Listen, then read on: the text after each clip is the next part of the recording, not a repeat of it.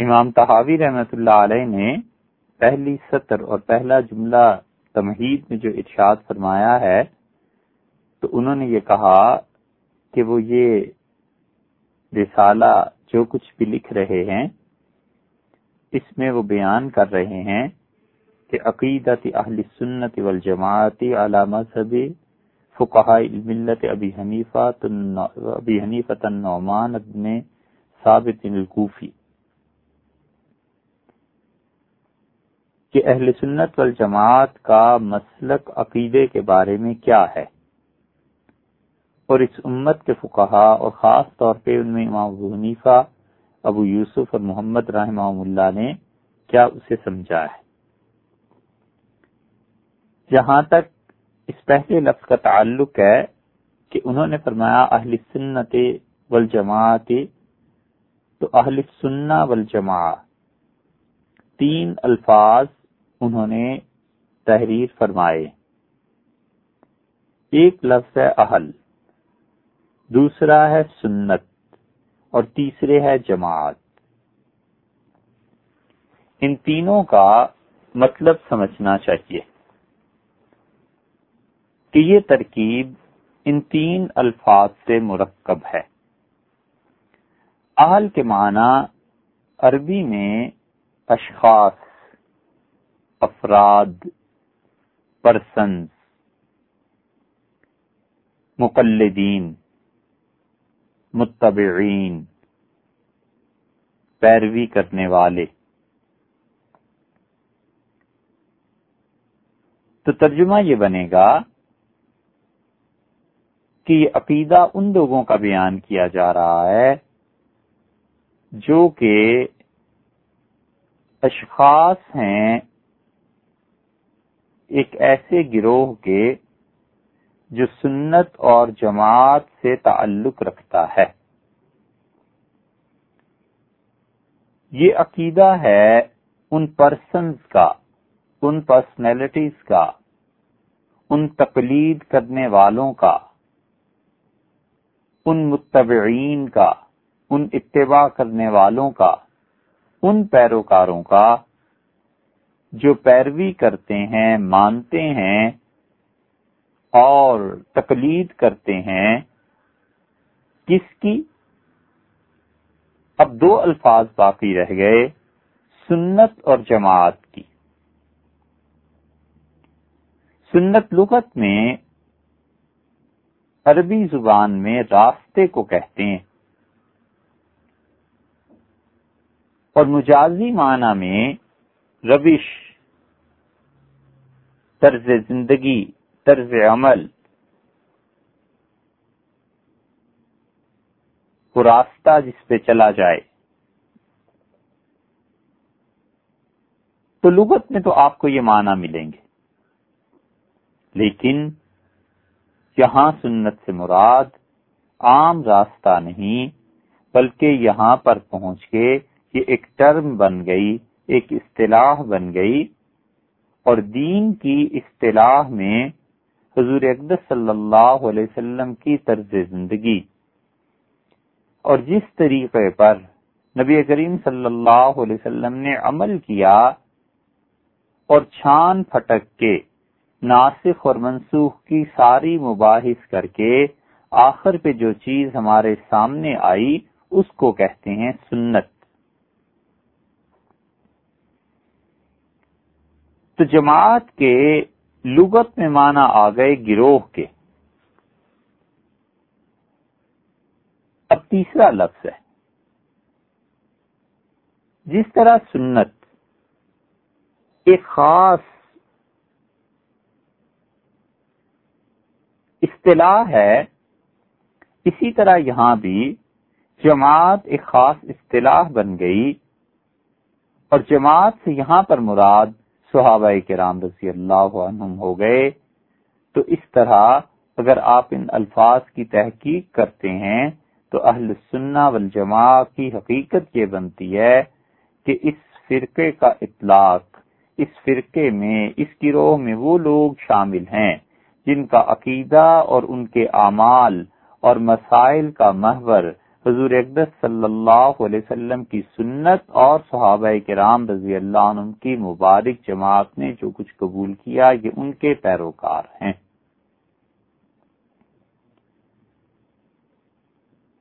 تو اہل سنت والجماعت جو کہا ہے تو اہل تو وہی لوگ ہو گئے، اشخاص، افراد، سنت حضور اقدس صلی اللہ علیہ وسلم کا وہ راستہ اور طریقہ جو پوری بحث اور مباحثے کے بعد طے ہو گیا کہ اس میں کوئی کنسلیشن نہیں ہے، والجماعت اور جماعت کے معنی صحابہ کرام رضی اللہ عنہم، تو باقی دیگر جتنے فرقے تھے ان فرقوں نے اپنا جو بھی نام تجویز کیا ہو، مثلاً معتزلہ نے اپنے آپ کو اہل عدل کہا، اسی طرح کسی اور گروہ نے اپنا تعلق کہیں اور جوڑ لیا، کچھ لوگوں نے اپنے آپ کو اہل قرآن کہا، لیکن ہم لوگوں نے اپنے لیے جو چیز پسند کی اور جو شروع سے چلی آ رہی تھی اور جو اصل اسلام تھا وہ اہل سنت والجماعت ہی کا تھا، کیونکہ وہ لوگ ہیں، یہ وہ اشخاص ہیں جو پیروی کرتے ہیں دو چیزوں کی، ایک سنت کی اور ایک جماعت کی۔ سنت کے مقابلے میں لفظ آتا ہے بدعت کا، تو اس کا مطلب یہ ہے کہ یہ لوگ بدعتی نہیں ہیں، اور شریعت کی اصطلاح میں بدعت کے معنی یہ ہیں کہ عقیدے میں یا اعمال میں کوئی ایسی بات داخل کر دی جائے جس کی تلقین حضور اقدس صلی اللہ علیہ وسلم نے بھی نہیں کی اور صحابہ کرام رضی اللہ عنہم کے عمل سے بھی وہ چیز ثابت نہیں، اور نہ ہی کسی مجتہد نے اس چیز کو شریعت مانا ہے، اور نہ ہی شارع کے کسی حکم سے یا فعل سے اس کا منشا ظاہر ہوتا ہے۔ حضرت صلی اللہ علیہ وسلم نے اور صحابہ کرام رضی اللہ عنہم نے انہی دو لفظوں کو انہی معنوں میں استعمال فرمایا ہے، اور سنت کی بجائے کبھی کبھی حدیث میں ہدا کا لفظ بھی آ جاتا ہے، اور بدعات کی بجائے محدثات کا لفظ بھی آ جاتا ہے، اور اس کا مطلب یہ ہے کہ نیا طریقہ جو کہ انسان اپنے پاس سے ایجاد کرتا ہے۔ مسند احمد میں آتا ہے، حضور اقدس صلی اللہ علیہ وسلم نے فرمایا کہ علیکم بسنتی، ابو داؤد میں، ترمذی میں، ہر جگہ ملے گی یہ حدیث، کہ میری سنت پر عمل کرنا، میرے طریقے پر عمل کرنا، وسنت الخلفاء الراشدین، اور جن لوگوں کو اللہ تعالی نے ہدایت دی ہے، میرے خلفاء اور میرے جانشین، ان کے طریقے پر عمل کرنا، تمسکوا بہا، اچھی طرح مضبوطی سے اس طریقے کو پکڑے رہو۔ اس سے معلوم ہوتا ہے کہ حضور اقدس صلی اللہ علیہ وسلم نے اپنے طریقے پر بھی سنت کا لفظ ارشاد فرمایا، اور خلفاء راشدین کے طریقے پر بھی سنت کا لفظ ارشاد فرمایا۔ یہ وہ امتیاز ہے جو باقی فرقوں میں اور اہل سنت والجماعت میں ہے کہ ہم لوگ صحابہ کرام رضی اللہ عنہم ان کے قول اور فعل کو دلیل مانتے ہیں، اور صحابہ کرام رضی اللہ عنہم کے فتوے وہ سب کے سب سامنے آتے ہیں، اور مجتہدین پھر فیصلہ کرتے ہیں کہ اس میں سے کس فتوے پر عمل کرنا ہے۔ تو جتنے بھی ہمارے علاوہ گمراہ فرقے ہیں ان سب میں اور ہم میں جو مابہل امتیاز ہے، جہاں پہنچ کر بالکل نکھر کے الگ ہو جاتے ہیں اہل سنت والجماعت، وہ یہی مقام ہے کہ ہم صحابہ کرام رضی اللہ عنہ کے عمل کے بغیر عمل نہیں کرتے، اور ہم انہیں حضور اقدس صلی اللہ علیہ وسلم کے صحیح جانشین اور وارث اور ان کے شارح سمجھ کے ان کی تشریحات کو دین میں مقام دیتے ہیں، جبکہ ہمارے علاوہ جتنے بھی گمراہ فرقے ہیں وہ سب کے سب صحابہ کرام رضی اللہ عنہ کی ان تشریحات کو، ان فتاوا کو، ان کی طرز زندگی کو نہیں مانتے، جو کچھ کہ انہوں نے اپنے پاس سے یا پھر یعنی اجتہاد کر کے فتویٰ دیا ہے، یا یہ کہ رسول اللہ صلی اللہ علیہ وسلم کی پیروی انہوں نے کی۔ پھر ارشاد ہوا وعضوا علیہا بالنواجذ، اور اپنے دانتوں سے داڑوں سے پکڑ لو اس طریقے کو جو میری سنت ہے اور میرے خلفاء کی. وَإِيَّاكُمْ مُحْدَثَاتِ الْأُمُورِ، اور جو نئی نئی باتیں دین میں آئیں ان سے بچنا. فَإِنَّ كُلُّ مُحْدَثَةٍ بِدْعَةٍ، یاد رکھو جتنی بھی نئی باتیں یعنی عقیدے میں آئیں گی جس کا ثبوت نہ میرے طریقے پہ ہو نہ صحابہ کرام رضی اللہ عنہم کے ہاں وہ چیز ہو، وہ نئی نئی باتیں جو ہیں یہ ہر نئی بات بدعت ہے. وہ کل بدعت ضلالہ، اور ہر نئی بات جو عقیدے یا اعمال میں کی جائے جس پر میری یا صحابہ کرام رضی اللہ عنہ کے طرز عمل کی مہر نہ ہو وہ گمراہی ہے. دوسری جگہ بھی آیا فَإِنَّ كُلُّ مُحْدَثَةٍ ضَلَالَةٍ، یاد رکھو ہر نئی بات جو ہے یہ گمراہی ہے. یعنی دین میں ایک آدمی نئی بات شروع کرتا ہے، اعمال میں نئی بات شروع کرتا ہے تو یہ اعمال گمراہی پر مبنی ہیں. یہ ہیں اہل سنت والجماعت کے لغوی یا تشریحی معنی جو کچھ کے بزرگوں نے کتابوں میں لکھے ہیں اور جس وجہ سے اہل سنت والجماعت دوسروں سے ممتاز ہیں. اسلام نے جو عظیم الشان تغیر دنیا کے علوم میں پیدا کیا ہے اس میں سے ایک چیز یہ ہے کہ انہوں نے اپنے رسول اور اپنے نبی حضرت محمد صلی اللہ علیہ وسلم کے ایک ایک واقعے کو، ان کی ایک ایک بات کو اور ان کے ایک ایک حکم کو اور ان کی ایک ایک ادا کو محفوظ رکھنے کی کوشش کی. اور اسے محفوظ رکھنے کے لیے متعدد اصول بنائے گئے اور فن ایجاد کیے گئے. اور یہ ایسا کارنامہ تھا صحابہ کرام رضی اللہ عنہم کا کہ اس کے مقابلے میں کوئی اور کارنامہ کسی امت نے اپنے نبی کے لیے انجام نہیں دیا. اسماء الرجال کا عظیم فن اور علم انہوں نے ایجاد کیا. جس شخص نے کہا کہ رسول اللہ صلی اللہ علیہ وسلم کو میں نے دیکھا ہے، انہوں نے یہ چیز کی تھی اور مجھ تک یہ بات فلاں صحابی نے پہنچائی ہے، تو صحابہ کرام رضی اللہ عنہ کے بارے میں تو متفقہ طور پر یہ فیصلہ کر لیا گیا، تمام اہل سنت والجماعت کے ائمہ مجتہدین نے فیصلہ کر دیا کہ صحابہ رضی اللہ عنہ پر ہم بحث نہیں کریں گے، وہ سب کے سب سچے تھے. اور وہ حضور اکبر صلی اللہ علیہ وسلم کے متعلق، اسلام کے متعلق، اللہ کے متعلق کبھی جھوٹ بول ہی نہیں سکتے تھے. ان کے سب کے سچا ہونے کے بعد آگے ان کے شاگرد آ گئے تابعین، اور تابعین میں سعید ابن مسیب بھی تھے، اور تابعین میں امام ابو حنیفہ بھی تھے، اور تابعین میں شہاب زہری بھی تھے اور شعبی بھی تھے، حسن بصری بھی تھے رحمہم اللہ. یہ سب کے سب اچھے لوگ تھے. اور اگر صرف تابعی کے طور پر ہی دیکھا جائے تو جس نے صحابہ رضی اللہ عنہ کی زیارت کی تھی ان میں یزید بھی تھا اور حجاج ابن یوسف جیسے ظالم اور امت کے چہرے پر داغ یہ بھی تھے. تو اب بحث شروع ہوئی کہ آخر کس انسان کے متعلق کیا جذبات، کیا خیالات، کیا فتویٰ ہونا چاہیے. تو اس علم کو جب مسلمانوں نے پکڑا اور عروج دیا تو انہوں نے پورا اسماء الرجال کا ایک علم مرتب کر دیا. اس اسماء الرجال کے علم کا اثر جا کر پڑا حدیث پہ کہ کس آدمی کی روایت قابل عمل ہے، کس آدمی کی سننی ہے، کون سا آدمی ان میں جھوٹا ہے، کون سا آدمی ان میں ظالم ہے، کون سا فاسق ہے، کون سا اللہ کا اچھا بندہ ہے. اور اس کا اثر جا کر پڑا پھر تفسیر پر بھی کہ کس کی تفسیر معتبر ہے، کس کی تفسیر ماننی ہے اور کس کی نہیں ماننی. اس کا اثر تاریخ پر بھی جا کر پڑا کہ ایک آدمی جھوٹا ہے، وہ یہ کہتا ہے مثلا معاذ اللہ کہ حضرت انس رضی اللہ عنہ نے حضور اکبر صلی اللہ علیہ وسلم کی خدمت نہیں کی، تو اس آدمی کو جھوٹ بولنے کی وجہ سے جھوٹا لکھا جائے گا. اور ایک آدمی ایسا ہے جو ہر طرح سے سچائی کے معیار پر پورا اترتا ہے، تو ہم اس انسان کو سچوں کی فہرست میں لکھیں گے.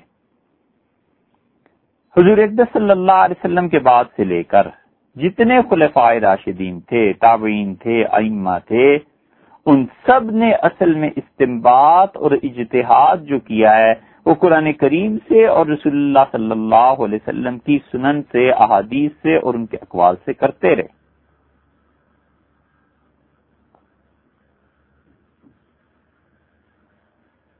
اور جتنے بھی گمراہ فرقے ہیں یہ سب کے سب بار بار کتاب و سنت کا نام لیتے ہیں کہ جو کچھ کتاب میں آیا ہے، جو کچھ سنت میں، جو کچھ کتاب و سنت کی رٹ لگاتے ہیں، مگر بنیادی ٹھوکر جہاں لگتی ہے وہ یہ کہ صحابہ کرام رضی اللہ عنہم ان کے اجتہاد کو، ان کے فتاوی کو نہیں مانتے۔ اسی وجہ سے ہمارے لیے والجماعت کا لقب ہے کہ ہم اس جماعت کے فتاوی کو اور اس جماعت کی اہمیت کو اور اس جماعت کی افضلیت کو اور اس جماعت کی تشریحات پر اعتبار کرتے ہیں۔ اگر صرف دین کا دار و مدار اور دین کی بنیاد کتاب و سنت قرار دی جائے اور اس بنیاد پر جو باقی گمراہ فرقوں نے گل کھلائے ہیں یہ مان لیا جائے کہ معاذ اللہ حضور اقدس صلی اللہ علیہ وسلم کے بعد فلاں فلاں فلاں کے علاوہ سب کافر ہو گئے تھے، اور مان لیا جائے کہ صحابہ کرام رضی اللہ عنہم اپنے کردار کے اتنے گھٹیا تھے، اور معاذ اللہ اگر مان لیا جائے کہ یہ جتنے بھی اس جماعت پر تنقید کرنے والے ہیں یہ سب کہتے ہیں، تو صحابہ رضی اللہ عنہم سب کے سب نعوذ باللہ مشرک، بادشاہوں سے ڈرنے والے، جبرن حکومت پر قبضے کرنے والے، قرآن کریم کو چھوڑ دینے والے، اور یہ جو نئے نئے مفسر اور فقیہ آج کل بنے ہوئے ہیں ان کے اقوال کو دیکھا جائے تو پھر وہ پوری کی پوری جماعت گمراہ قرار پاتی ہے، اور اس جماعت کا گمراہ ہونا اور گمراہ اس کو ماننا معاذ اللہ اتنا بڑا مسئلہ نہیں جتنا اس کے مقابلے میں یہ مسئلہ بڑا ہے کہ نعوذ باللہ رسول اللہ صلی اللہ علیہ وسلم کا مشن سخت ناکام رہا اور وہ نبوت میں بری طرح ناکام ہوئے اور ان کی رسالت دنیا میں نہیں چلی۔ اور حضور اقدس صلی اللہ علیہ وسلم جن کی تربیت کی تھی، آپ کی تربیت اتنی ناقص تھی کہ آپ کی آنکھیں بند ہوتے ہی یہ سب کے سب لوگ دین سے پھر گئے، اور پھر یہ گمراہ جب پیدا ہوئے ہیں تو انہوں نے اصل اسلام کو سمجھا، اور وہ اسلام جو خود رسول اللہ صلی اللہ علیہ وسلم نے بھی پیش نہیں کیا تھا، خلفائے راشدین نے بھی پیش نہیں کیا تھا، پھر وہ اسلام انہوں نے لوگوں کو بتایا۔ اس لیے اس گمراہی کے بھنور سے محفوظ رکھنے کے لیے ہم کہتے ہیں کہ یہ جو جماعت ہے اس کا دامن نہیں چھوڑنا، اور اس کی تشریح آگے آتی ہے۔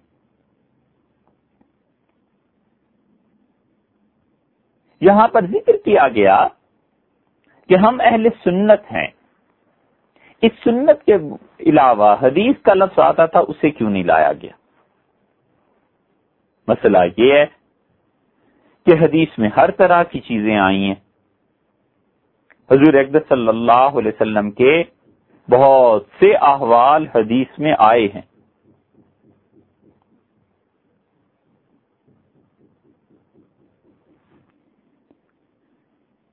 حدیث میں ہر طرح کی باتیں آئی ہیں۔ اصطلاح میں جب ہم یہ کہتے ہیں کہ حدیث سے مراد حضور اقدس صلی اللہ علیہ وسلم کا قول، فعل اور عمل ہے، حتیٰ کہ وہ چیز جس پہ رسول اللہ صلی اللہ علیہ وسلم نے خوشی کا اظہار فرمایا ہو یا نفرت کا اظہار فرمایا ہو اور زبان سے کچھ نہ بولے ہوں تو بھی وہ حدیث ہے۔ تو حدیث میں تو ہر طرح کی باتیں آئی ہیں، کیا ہم تمام احادیث پر عمل کر لیں گے؟ ہم اس کی ایک مثال آپ کو دیتے ہیں۔ دیکھیے حدیث میں آیا ہے، اور امام ترمذی رحمۃ اللہ علیہ اپنی سنن میں اسے لائے ہیں، حضرت عائشہ رضی اللہ عنہا کی روایت، اور وہ کہتی ہیں کہ جو تم سے یہ بیان کرے کہ نبی کریم صلی اللہ علیہ وسلم نے کھڑے ہو کر پیشاب کیا تو فلا تصدقوہ، لوگوں اس کی بات ہرگز نہ ماننا، ما کان یبول الا قاعدا، رسول اللہ صلی اللہ علیہ وسلم ہمیشہ بیٹھ کر ہی ایسے بات کرتے تھے۔ اس سے معلوم ہوتا ہے کہ کھڑے ہو کر پیشاب کرنا منع ہو گیا۔ امام ترمذی رحمۃ اللہ علیہ اس کے فوراً بعد یہ حدیث لے آئے ہیں کہ حضرت عمر رضی اللہ عنہ نے کہا کہ رآنی النبی صلی اللہ علیہ وسلم، رسول اللہ صلی اللہ علیہ وسلم نے مجھے دیکھا، ابول قائما، میں کھڑے ہو کے پیشاب کر رہا تھا، تو رسول اللہ صلی اللہ علیہ وسلم نے فرمایا یا عمر لا تبول قائما، عمر کھڑے ہو کے ایسے نہیں کرتے، اور اس کے بعد میں نے پھر عمر بھر ایسے نہیں کیا۔ اب حدیث میں اس سے معلوم ہوا کہ کھڑے ہو کے پیشاب کرنا منع ہے، اور عبداللہ ابن مسعود رضی اللہ عنہ کا ان من الجفا، یہ بڑی بد تہذیبی کی بات ہے کہ ان تبول وانت قائم، کہ تم کھڑے ہو کے پیشاب کرو۔ اس لیے بد تہذیبی ہے کہ اس سے کپڑے ناپاک ہوں گے، جسم ناپاک ہو جائے گا، انہوں نے اس کو بتا دیا۔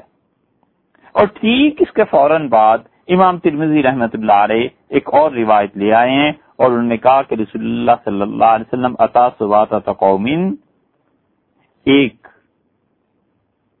محلے میں ایک جگہ پر جہاں پہ کوڑ کباڑ پڑا ہوا تھا تشریف لائے، اور آپ نے کھڑے ہو کے پیشاب کیا۔ اور حذیفہ رضی اللہ عنہ کہتے ہیں کہ نبی کریم صلی اللہ علیہ وسلم نے اس کے بعد پانی منگایا، اور میں پانی لے کے آیا اور آپ سے ذرا دور ہو کے کھڑا ہونا چاہا تو فتعانی، آپ نے فرمایا قریب کھڑے رہو، یعنی بلا لیا مجھے، یہاں تک کہ میں رسول اللہ صلی اللہ علیہ وسلم کے قریب ہو گیا، اور اس کے بعد آپ نے وضو کیا، اور پھر ساری حدیث ہے۔ اس سے معلوم ہوتا ہے کہ خود رسول اللہ صلی اللہ علیہ وسلم نے کھڑے ہو کے پیشاب کیا ہے، اور اسی لیے امام ترمذی رحمۃ اللہ علیہ کہتے ہیں کہ قد رخص قوم من اہل العلم فی البول قائما، اور اہل علم علماء کی ایک جماعت نے یہ کہا ہے کہ کھڑے ہو کے پیشاب کرنا درست ہے۔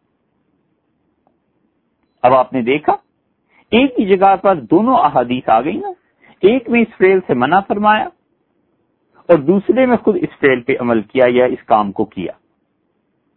اگر حدیث کو دیکھنا شروع ہو جائیں تو آپ بتائیے کہ پھر انسان کن احادیث پر عمل کرے، ان احادیث پر جس میں اس فعل کی ممانعت ہے، یا ان احادیث پر جن میں آیا ہے کہ حضور اکرم صلی اللہ علیہ وسلم نے یہ کیا۔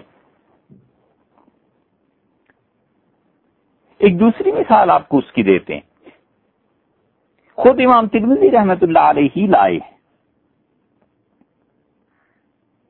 اور وہ حدیث حضرت بصرہ رضی اللہ عنہ کی ہے، اور بصرہ جو ہیں یہ بیٹی ہیں رضی اللہ عنہا صفوان کی، اور انہوں نے کہا کہ حضور اکرم صلی اللہ علیہ وسلم نے فرمایا من مس ذکرہ فلا یصلی حتی یتوضا، جس آدمی نے اپنے جسم کے پوشیدہ اعضاء کو ہاتھ لگایا، پرائیویٹ پارٹس کو چھوا، تو اسے چاہیے کہ وہ وضو کیے بغیر نماز نہ پڑھے۔ اس کا مطلب یہ ہے کہ کوئی بھی ایسے کرے گا تو اس کا وضو ٹوٹ جائے گا، ظاہر ہے کہ پھر وضو کر کے ہی نماز پڑھے گا۔ بہت سے لوگوں نے یہ کہا، اس پہ فتویٰ دیا، اور ٹھیک اس کے بعد دوسری حدیث امام ترمذی رحمۃ اللہ علیہ لے کے آئے ہیں، اور انہوں نے کہا کہ طلق بن علی حنفی رحمۃ اللہ علیہ اپنے والد کے واسطے سے روایت کرتے ہیں رضی اللہ عنہ سے کہ رسول اللہ صلی اللہ علیہ وسلم نے فرمایا کہ کیوں وضو کرتے ہو، وَهَلْ هُوَ إِلَّا مُضْغَةٌ مِّنْهُ، مراد یہ تھی کہ وضو کی کیا ضرورت ہے۔ آپ نے فرمایا وہ جو اعضاء ہیں وہ بھی تو تمہارے جسم کے حصوں میں سے ہے، گوشت کے ٹکڑوں میں سے ایک ٹکڑا ہے، بس وضو کرنے کی ضرورت نہیں۔ اب کسی کو یہ ضرورت پیش آ جاتی ہے تو وہ کس حدیث پر عمل کرے؟ کیا ضرورت نہیں پیش آتی، ایسی بات ہو گئی تو آیا وہ وضو کر کے نماز پڑھے یا بغیر وضو کے نماز پڑھے؟ حدیث میں تو دونوں چیزیں آئی ہیں۔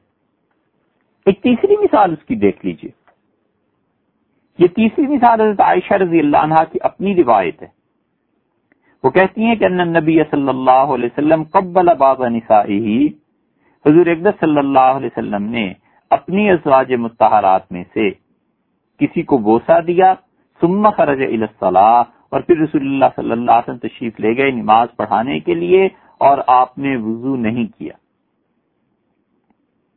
حضرت عائشہ رضی اللہ عنہا کے بھانجے وہ کہتے ہیں کہ میں نے کہا من ہی الا انت، یہ شرف اور رسول اللہ صلی اللہ علیہ وسلم کو اتنی محبت آپ کے علاوہ کس سے ہو سکتی ہے؟ فضائقت تو وہ ہنس پڑی۔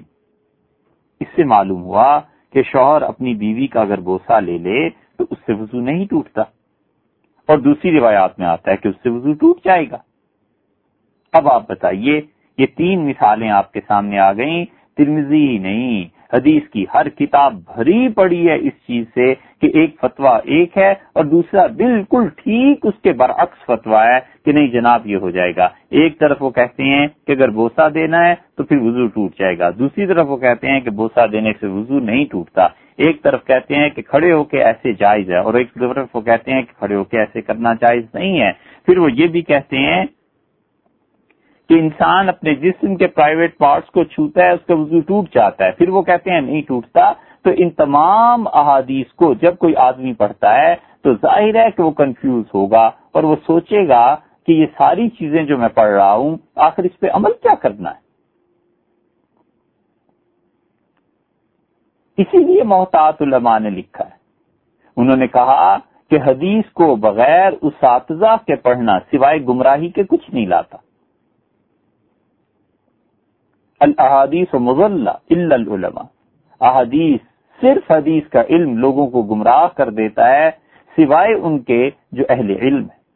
اب یہ 3 مثالیں ہیں، اس میں آپ دیکھ لیجئے کہ کیا ہے مسئلہ۔ مسئلہ اصل میں یہ ہے کہ نبی کریم صلی اللہ علیہ وسلم نے کھڑے ہو کے جو پیشاب کیا ہے تو وہ اس لیے کہ کمر مبارک میں شدید درد تھا، بیٹھ نہیں سکتے تھے۔ اصل حکم وہی ہے جو آپ نے حضرت عمر رضی اللہ عنہ کو دیا، اور اصل بات وہی ہے جو عبداللہ ابن مسعود رضی اللہ عنہ نے کہی کہ کیا گنوار پنے کی بات ہے، کیا بد تہذیبی کی بات ہے۔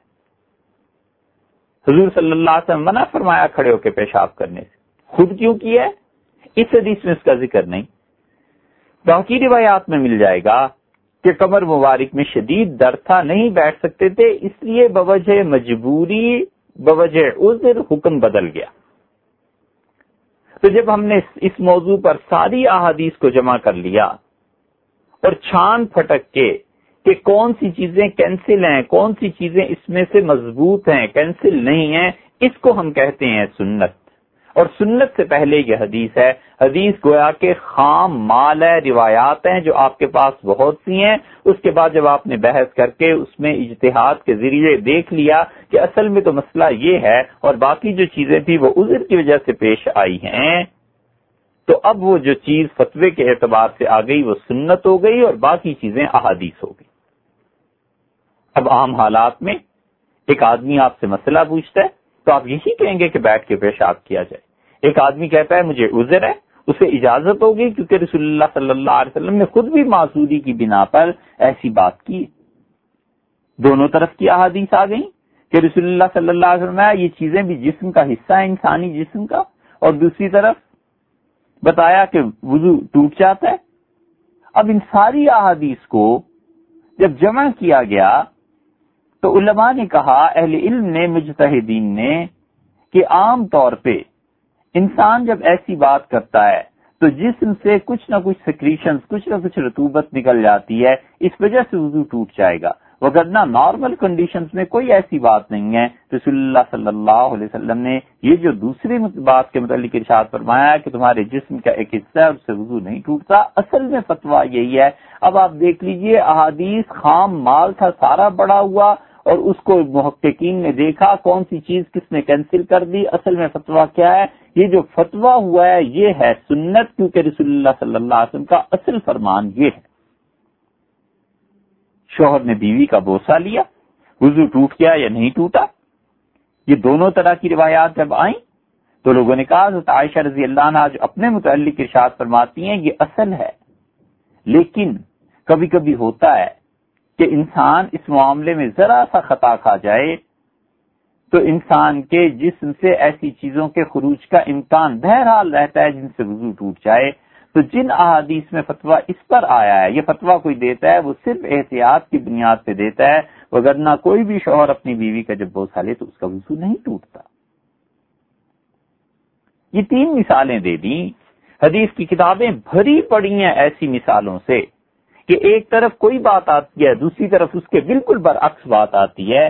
تو ہم نے کہا کہ ہم ان ساری احادیث کو چھان پھٹک کے مجتہدین کے قول پر عمل کرتے ہوئے وہ جس چیز کو قرار دیں کہ یہ اصل چیز ہے، ہم نے کہا یہ سنت ہے، اس لیے ہمارا نام اہل سنت پڑا، اہل حدیث نہیں پڑا کہ وہ ہر حدیث پر عمل کر لیتے ہیں. ہر حدیث پر اگر عمل کرنا شروع کر دیں تو یہ دین تو پھر کھیل اور تماشے کی چیزیں بن جائیں. ایک آدمی کہتا ہے میں نے بوسہ لیا ہے اور میں بغیر وضو کے نماز پڑھ رہا ہوں، دوسرا کہتا ہے میں نے وضو کر لیا تھا، دونوں کہتے ہیں تو بھی ٹھیک ہے اور یہ بھی ٹھیک ہے. یہ باتیں ایسے نہیں ہو جایا کرتی. دین تو بچوں کا کھیل بن کے رہ جائے. اس لیے احادیث میں کیا کیا ہے،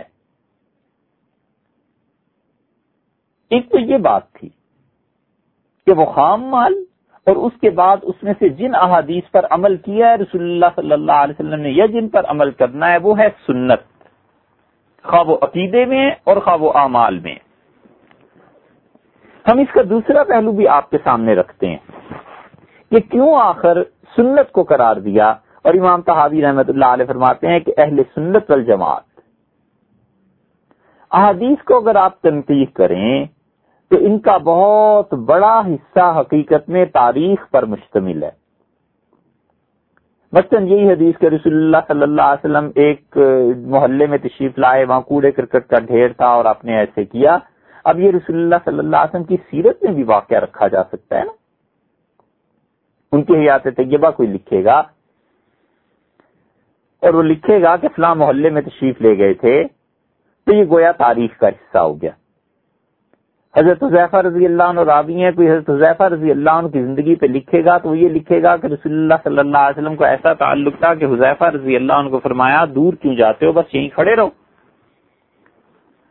حضرت عمر رضی اللہ عنہ کی تربیت جو تھی اس میں حضرت عمر رضی اللہ عنہ کو دیکھا کھڑے ہو کے ایسے کر رہے ہیں تو رسول اللہ صلی اللہ علیہ وسلم فرمایا عمر ایسے نہیں کرتے. ان کی تربیت فرما دی. تو نبی کریم صلی اللہ علیہ وسلم کے اپنے حالات، ان کی سیرت طیبہ، صحابہ کرام رضی اللہ عنہ کے حالات، یہ ایک حصہ ہے پورا احادیث کا، اور اس میں کوئی ایسی قابل بحث چیزیں نہیں ہوا کرتی. فرق یہ ہے کہ دنیا میں کوئی تاریخ ایسی مستند اور معتبر نہیں ہے جتنی مستند اور معتبر تاریخ حدیث کے ذریعے سے ثابت ہوتی ہے، کیونکہ اس کی پوری سلسلے کی سند ہے، ایک ایک آدمی پر بحث ہے، ایک ایک راوی پر بحث ہے، ایک ایک محلے پہ بحث ہے، اور حتیٰ کہ اس پہ بھی بحث ہے کہ فلاں آدمی نے فلاں کے زمانے میں تھا، اس سے ملا تھا یا نہیں ملا تھا.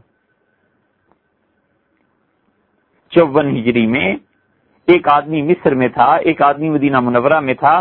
ٹھیک ہے دونوں کی ملاقات کا امکان ہے، لیکن یہ بھی دیکھو کہ ملے بھی ہیں یا نہیں. امکان تو ضرور ہے، لیکن یہ لقاء ان کی ملاقات ثابت بھی ہے یا نہیں ثابت. امام مسلم رحمت اللہ علیہ جتنی احادیث لائے ہیں وہ اس کڑے معیار کی لائے ہیں کہ وہ کہتے ہیں صرف امکان نہیں، ملاقات ثابت ہو تو جا کر میں اس حدیث کو لیتا ہوں.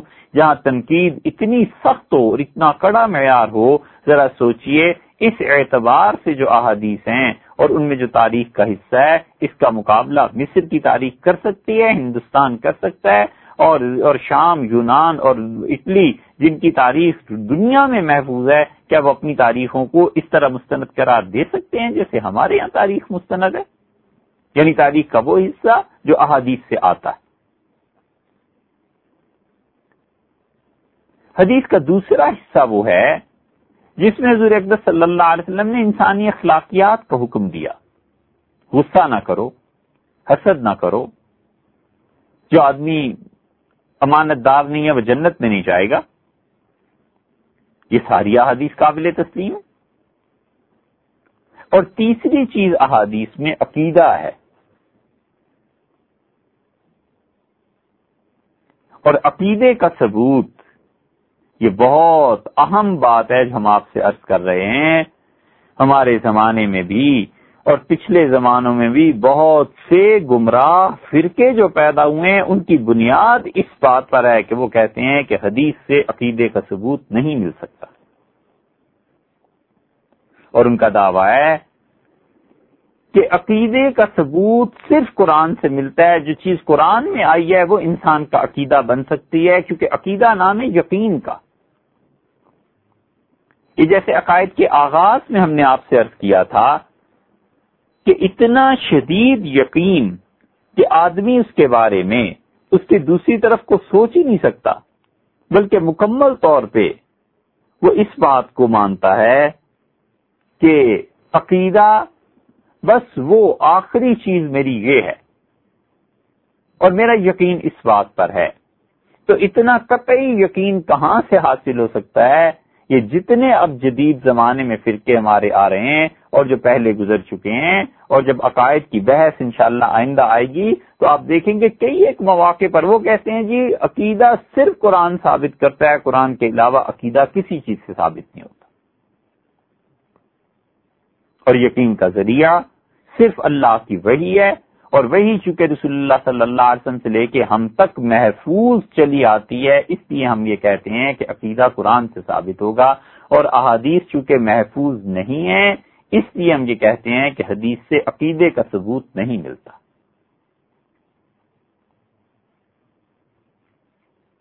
ہم پھر مختصر اور مناسب الفاظ میں ان گمراہوں کی اس بنیاد کو بتاتے ہیں۔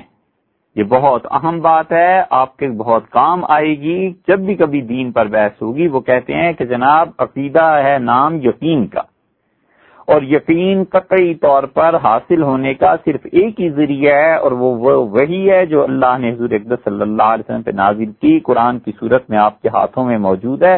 بس قرآن قطعی حتمی یقینی چیز ہے، قرآن سے جو عقیدہ ثابت ہے وہ عقیدہ ہے، جو قرآن سے ثابت نہیں ہم اسے عقیدہ ماننے کے لیے تیار نہیں ہیں۔ ہم یہ کہتے ہیں کہ اہل سنت والجماعت کا یہ مسلک نہیں ہے۔ ہمارا نام جو اہل سنت پڑا ہے تو ہم عقیدے کی بنیاد ایک نہیں دو چیزوں پر رکھتے ہیں۔ عقیدے کی بنیاد ایک تو قرآن کریم ہے، یہ تو ہمارے اور آپ کے درمیان کامن تھنگ ہے، مشترکہ بات ہے، نہ آپ کو بحث نہ ہمیں بحث۔ اور ہم یہ کہتے ہیں کہ اس کے بعد دوسری چیز جو عقیدے کی بنیاد بنتی ہے وہ حدیث متواتر ہے۔ حدیث کی کئی ایک قسمیں، صحیح ہے، ضعیف ہے، ان میں سے ایک قسم حدیث متواتر ہے۔ حدیث متواتر کا مطلب یہ ہے کہ ہر زمانے میں اتنے لوگ اس کی روایت کرتے ہیں کہ ان سب کا جھوٹ پہ جمع ہو جانا یہ ممکن ہی نہیں۔ مثلاً ایک آدمی کو حضور اقدس صلی اللہ علیہ وسلم نے کوئی بات کہی، یا نبی کریم صلی اللہ علیہ وسلم کے دور میں کوئی واقعہ ہوا، یا حضور اقدس صلی اللہ علیہ وسلم نے کوئی حکم دیا، اور اتنے لوگ ہیں اس کے گواہ کہ اتنے آدمی سب مل کر جھوٹ بول ہی نہیں سکتے، یہ حدیث متواتر کہلاتی ہے۔ اگرچہ اس کی تفصیلی بحث اصول کی کتابوں میں ہے، لیکن ہم نے آپ کے سامنے ایک عام سی مثال پیش کی کہ حدیث متواتر یہ ہے۔ حدیث متواتر جو ہے ہم کہتے ہیں عقیدے کی بنیاد ہے۔ اس کی ایک مثال دیکھیے، حدیث متواتر کیسے ہوتی ہے۔ مثلا سب لوگ اس بات کا اظہار کرتے ہیں اور کہتے ہیں کہ نبی کریم صلی اللہ علیہ وسلم نے مسجد نبوی میں نماز پڑھی۔ اب یہ کہیں نہیں آیا قرآن میں، حدیث میں آیا ہے کہ رسول اللہ صلی اللہ علیہ وسلم نے فجر کی نماز مسجد نبوی میں پڑھائی۔ اس کو ایک صحابی رضی اللہ عنہ بیان کرتے ہیں مدینہ منورہ میں، دوسرے مکہ مکرمہ میں، تیسرے مصر میں، چوتھے شام میں، پانچویں جزیرہ میں، چھٹے کہیں اور بیان کرتے ہیں۔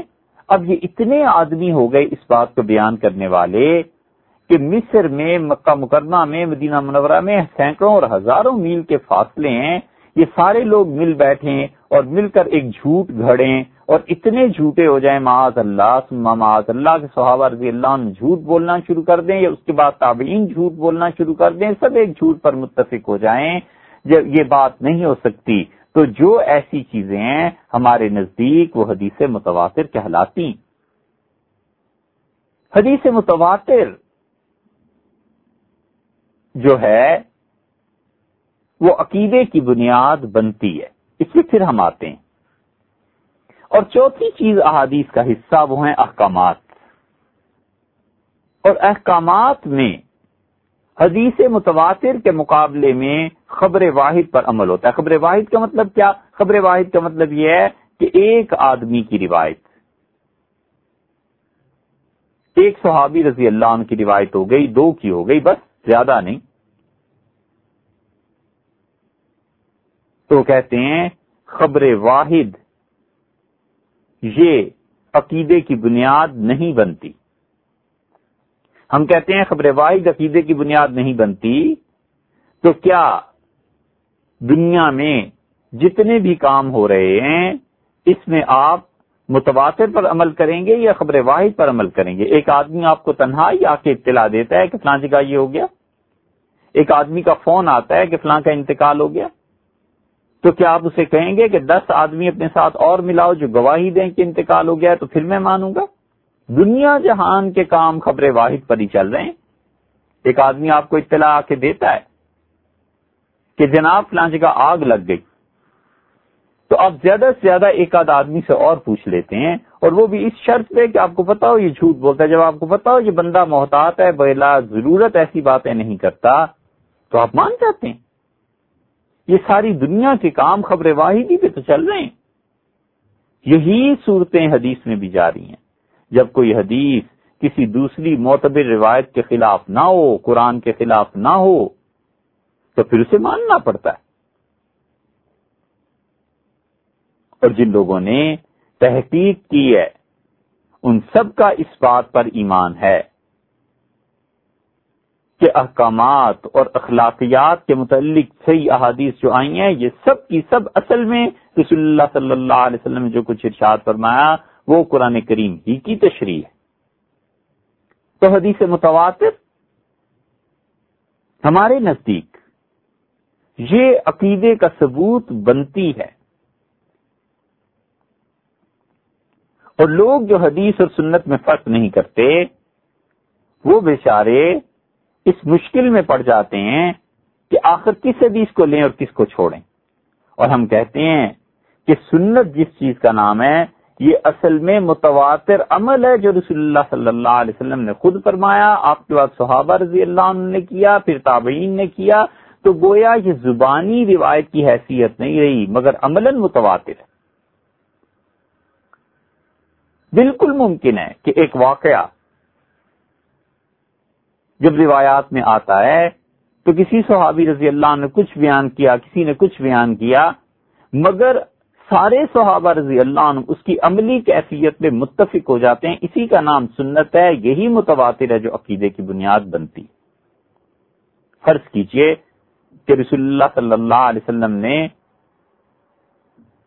نماز جب فرض ہوئی ہے تو ساری حیات طیبہ میں دن میں 5 نمازیں پڑھتے رہے، صحابہ رضی اللہ عنہ نے بھی 5 نمازیں پڑھی، تابعین نے، تبع تابعین نے، حتیٰ کہ ہمارے دور تک 5 نمازیں۔ یہ جتنی حدیث کی کتابیں ہیں یہ تو بعد میں لکھی گئی نا، بخاری، مسلم، ابو داؤد، ترمذی وغیرہ وغیرہ، یہ سب کی سب چیزیں بعد میں لکھی گئی ہیں۔ رسول اللہ صلی اللہ علیہ وسلم تو پہلے سے نماز پڑھ رہے ہیں، صحابہ کرام رضی اللہ عنہ پہلے ہی سے نماز پڑھ رہے ہیں۔ تو ایک لمحے کے لیے فرض کیجئے یہ احادیث کا ذخیرہ درمیان سے نکل جائے، تو یہ رسول اللہ صلی اللہ علیہ وسلم کا 5 وقت نماز کا پڑھنا یہ متواتر ہے یا نہیں؟ فرض کیجئے کسی موقع پہ حدیث کی ساری کتابیں نکل جائیں، ایک آدمی کہتا ہے کہ رسول اللہ صلی اللہ علیہ وسلم تو نمازیں 3 وقت پڑھی تھی، 5 وقت پڑھی نہیں تھی، تو اسے کہا جائے گا کہ امت نے 5 وقت نمازیں پڑھی ہیں، اور یہ رسول اللہ صلی اللہ علیہ وسلم کے دور سے اب تک چلا آتا ہے، سب لوگ 5 نمازیں پڑھا کرتے ہیں. یہ عملی تواتر ہے امت کا، اس کا انکار گمراہی ہے، کفر ہے. اس تواتر کا انکار گمراہی ہی نہیں کفر بھی ہے. وجہ اس کی یہ ہے کہ وہ پوری امت پر اعتبار اٹھ رہا ہے اور وہ پوری امت کو جھٹلا رہا ہے، جس میں خود رسول اللہ صلی اللہ علیہ وسلم اور صحابہ رضی اللہ عنہ شامل ہیں. اگر امام ابو حنیفہ، امام شافعی، احمد ابن حنبل، بخاری، مسلم، نسائی رحمۃ اللہ علیہ مجمعین کی کوئی بھی نہ ہوتا تو بھی 5 نمازیں ثابت ہی تھی.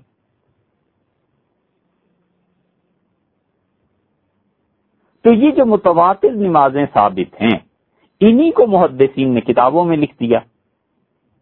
اسی عملی کیفیت کو دوسری اور تیسری صدی میں کسی محدث نے تحریر کر دیا، تو کیا اب اس کے تواتر کا انکار کر دیا جائے؟ ہم کہیں جی حدیث میں آیا اور حدیث قابل اعتبار نہیں ہے. ارے بھئی حدیث میں آیا ہے، حدیثیں بعد میں لکھی گئیں، رسول اللہ صلی اللہ علیہ وسلم نماز پہلے ہی سے ہی پڑھ رہے تھے. تو جو عملی تواتر ہے اس کا انکار کفر ہے یا نہیں؟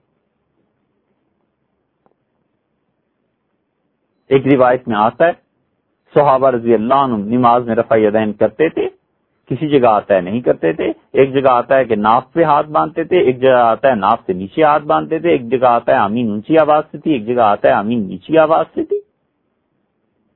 یہ سب چیزیں پیش آتی ہیں، لیکن یہ جزیات ہیں نماز کی.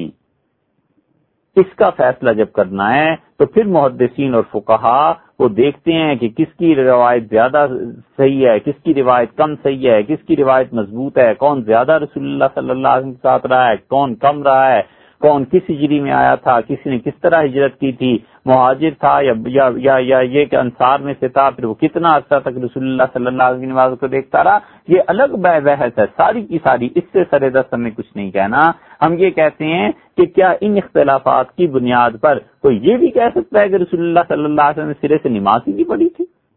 نماز کے اوقات ہیں، تعداد ہے، رکوع ہے، سجدہ ہے، کھڑے ہو کے قرات کرنی ہے. یہ سب عملاً رسول اللہ صلی اللہ علیہ وسلم سے متواتر چلا آ رہا ہے، چاہے اس میں حدیث کی کتابیں آئیں یا نہ آئیں. تو اس سے آپ کو اندازہ ہو گیا ہوگا کہ سنت اور حدیث میں بڑا زبردست فرق ہے.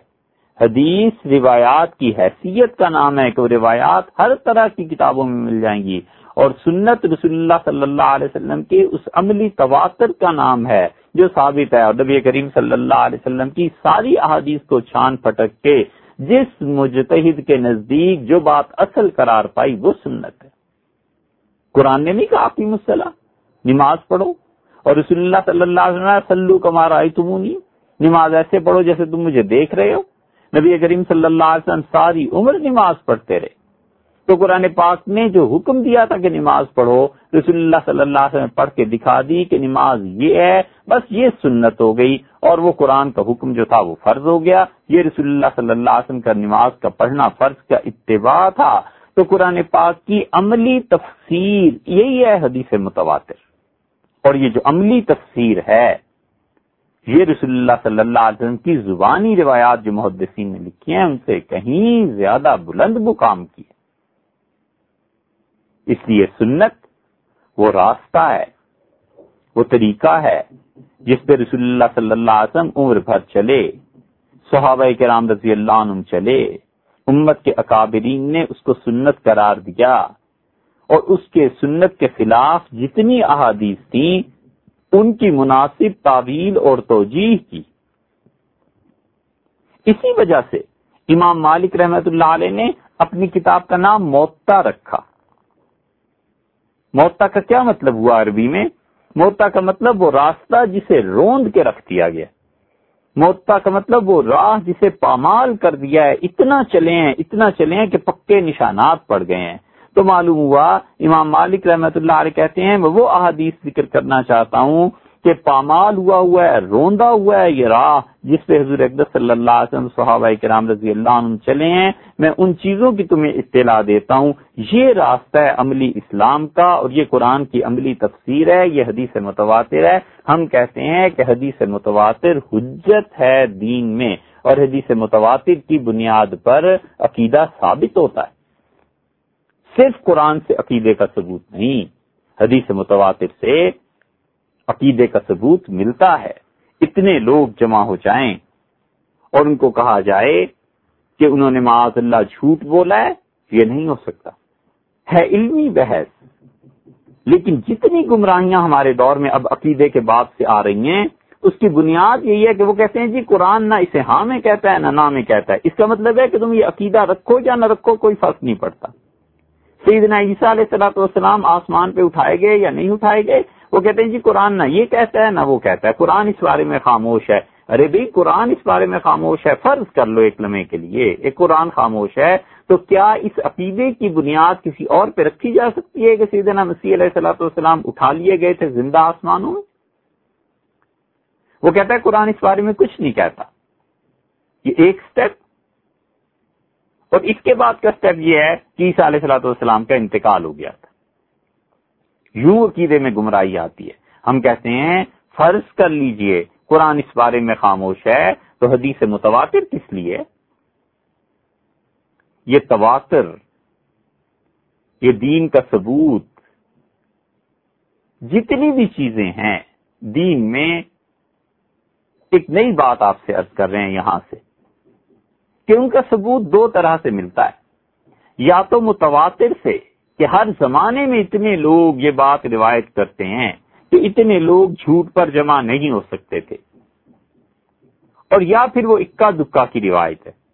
تو تواتر کا مطلب یہ ہے کہ کوئی بات حضور اقدس صلی اللہ علیہ وسلم سے اس طرح ثابت ہوئی اور ہم تک بالکل متصل امت میں ایسے پہنچتی رہی کہ اس میں غلطی کا احتمال نہیں ہے۔ اس تواتر کی 4 قسمیں ہیں، اور ہم یہ سمجھتے ہیں کہ ان چاروں قسموں میں سے کسی ایک کا بھی انکار کفر ہے، کفر ہے، کفر ہے۔ تواتر سند کے اعتبار سے ہوتا ہے کہ صحابہ کرام رضی اللہ عنہم سے صحیح سند کے ساتھ کوئی چیز مل جائے، 1 نہیں 2 نہیں، 20 30 50 70 80 صحابہ رضی اللہ عنہم ایک ہی بات کو مختلف جگہوں پر کہتے رہیں، تو یہ سند کے اعتبار سے متواتر ہے۔ اتنے صحابہ رضی اللہ عنہم جھوٹ پہ جمع نہیں ہو سکتے۔ اور کبھی کبھی تواتر اور تسلسل طبقے سے بھی قائم ہوتا ہے، یہ نہیں پتا چلتا کہ کس نے کس سے لیا ہے۔